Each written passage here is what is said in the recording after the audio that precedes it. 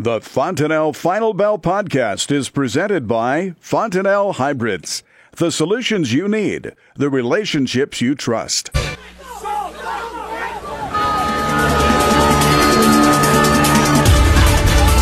Good afternoon. Welcome to the Fontanelle Final Bell here on the Rural Radio Network. I'm Susan Littlefield, and joining us today is Troy Nielson with Smart Yield out of Kearney. Troy, we're going to talk a little bit. First of all, we had such a lower overnight trade. It's nice to see the markets close with some green on the screen. It's a good way to start a Monday. Yeah, we sure like that. It's a whole lot better to see green on the screen. Soybeans up about 3 3/4 to 4 cents. Now, new crop beans were up 6 today. That's fantastic for our guys. Corn-wise, really ended up with a mixed bag. We were lower, came back and recovered during the session. Ended up closing pretty much unchanged on the new crop, and the March contract a penny higher, May contract a half lower. So kind of a mixed bag there, with a lot of unchanged on corn. Wheat, however, ended up green on the screen, penny to 2.5 cents higher. So not a big move there, but there was some buying activity late in the session on wheat. Let's talk a little bit about seasonalities that we see in the grain markets as we get ready for spring planting in the Midwest. I know it's already underway in the South. Yeah, the seasonalities we look at, we look at 5-year, 15-year average, and these are pricing tendencies, that, if you will, in the markets. And there's certain seasons or different times of year where they're more predominant, and one of them is very predominant right now coming into the springtime for corn, for soybeans. They're very predominant seasonalities. And so we take a look at that, and we help design a risk management or marketing plan based around the seasonal opportunities that are in front of us.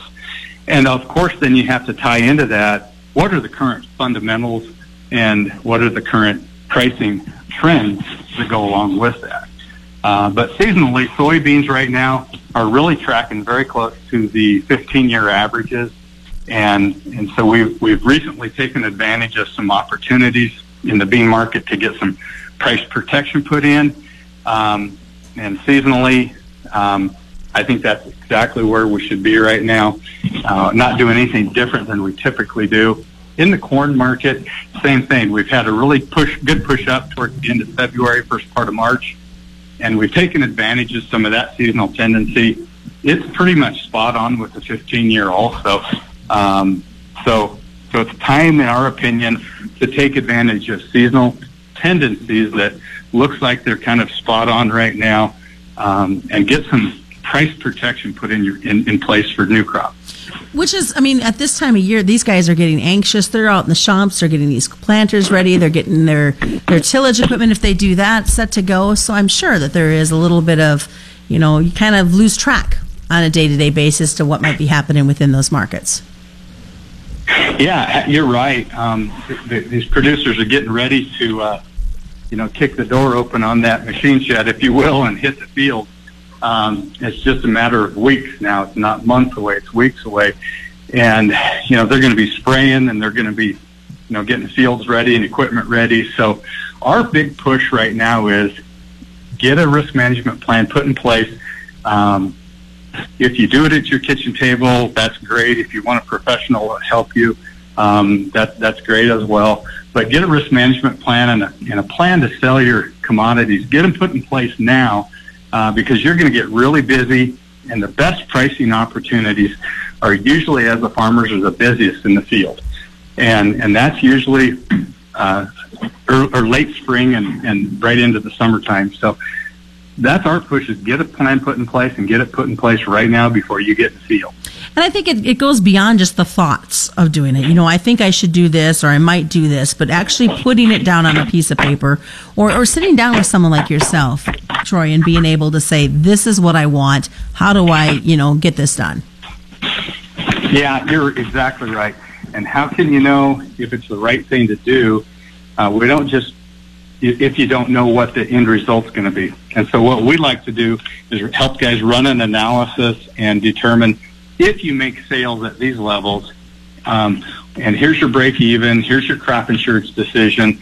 If you put all those pieces together, and if we can hit certain targets within our risk management plan, what does that really do for me? What percentage of profitability is that for my farm?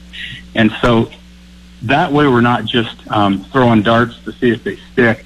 When we do put those targets out, we know what it's going to do for a guy. And so we work with our producers and help them design a plan that's really going to work for them. And then our goal is to help them execute that plan and stick with it and have some discipline.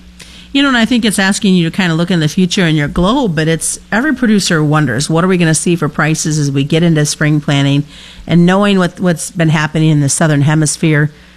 Is there talks of corn over $4? Beans pushing higher as well? Yeah, I think there is. It depends on who you talk to, of course. If you talk about potential tariffs and those issues, it's a little bit scary. But we usually try to work on issues here that, of course, we can do something about. And something that we also look at is right now, some of the fundamentals are they're going to be right in front of us on the 29th of this month is the planting intentions report. And so if you look at the acres on corn, the acres on beans, that's where we start for the year. Then we go to trend line. And so if we're looking at trend line, one fact that I'll throw out on corn is when we have made or exceeded trend line 2 years in a row, we usually don't make it that third year. Now we could break that mold this year, but if trend line is just a little bit, we're off trend line a little bit in corn, for 168.5 or 169, somewhere around in there, and we have those increased acres, we could still pull our stocks to use down below 15%. Folks, we do have more of the Fontanelle Final Bell coming up. Troy Nielson is joining us with Smart Yield on the Rural Radio Network.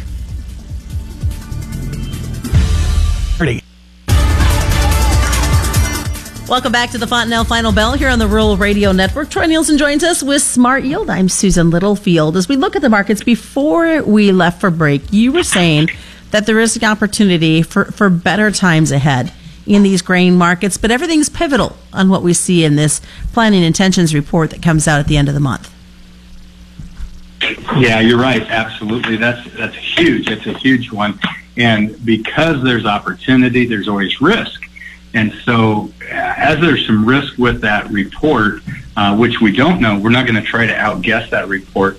If it's bearish to corn or if it's bearish to soybeans, we feel like you need to have a certain percentage of those crops that you're going to produce with downside risk managed. And then leave yourself plenty of upside opportunity in there, because we're not into those months yet where the best opportunity usually takes place. But what we're looking at in the soybeans, since I think it's about the 12th of January, beans have been trending higher. We came into the year and that 12th of January, November beans were as low as 967. Last week they got as high as 1048 on that board. So we're definitely in an uptrend. I think we're in the short term in a corrective mode down, but I think there's better opportunities to come, hopefully based on those unknown fundamentals. And then if you jump over into the corn market, the same thing on that same day, of course. We put in a low about 379 for this year on that contract. Last week, December corn got to 410. And so, it's had a really nice move. And what's happened is the funds, of course, from last September, they were carrying into harvest a huge short position. Recently, in the last 3 months, they've cleared out of that short position and moved into a pretty decent long position in corn, beans, wheat, and that's what it's going to take to drive it. But at least we see the funds getting back into the long side of the market at the time of year where we need them to. So that's why we're saying I think there's better opportunities here. But yet I want to keep that in check. And without a really a big crop disaster somewhere, you've got to be realistic with what their markets might provide you as well. You did talk about that crop disaster elsewhere, and I know we continue to keep an eye to South America and the weather concerns. that they have had. And I understand, with the double cropping on the corn in Brazil, looks like some moisture could come in for them in the next couple of days. But Argentina, are they going to see the relief? It just seems like every time we talk rain for Argentina, it gets pulled back out of the schedule. Yeah. This week, Argentina is looking for some heavier rains in the forecast for the next week.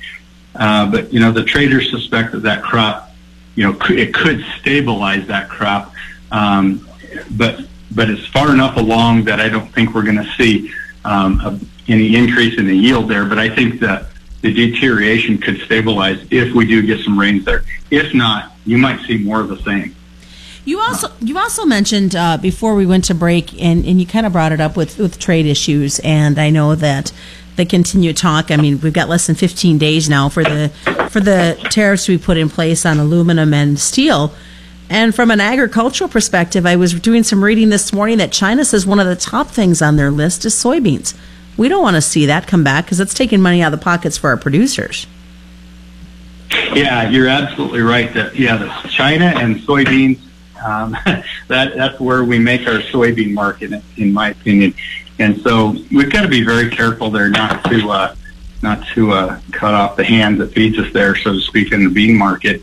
And I think you have to, until that is an issue, it's not. And so, in our opinion, we can't really control that. If it becomes an issue, we'll have to deal with it. In the meantime, if you look at November soybeans, we're at 1036 today. We were at 1048 as a high last week. We're way off of these lows that we had in January, and so there is current opportunity right now to get some floors under it. If you're a producer and you're a little bit nervous about this tariff issue, by all means, get some downside price protection put in place for yourself. And at the same time, if those tariffs don't come to fruition, maybe you want some more upside opportunity. But if you're nervous about that, I would get some protection put in place. What else are you seeing in the marketplace as we look at these numbers, current market trends, some things that maybe on the livestock side briefly we need to keep an eye on? Mm-hmm. Yeah, livestock-wise, I'm going to start with the cattle market. And looking at the June cattle, we've been trending higher and since kind of peaked out here, on about the 20th last month, or this month on the 20th. Last month on the 20th, we've been trending a little bit of a short-term downtrend. Now, the last three sessions, including today, we've kind of maybe found a little bit of stabilizing. That is the Fontenelle Final Bell, brought to you by Fontenelle and all their dealers on the Rural Radio Network.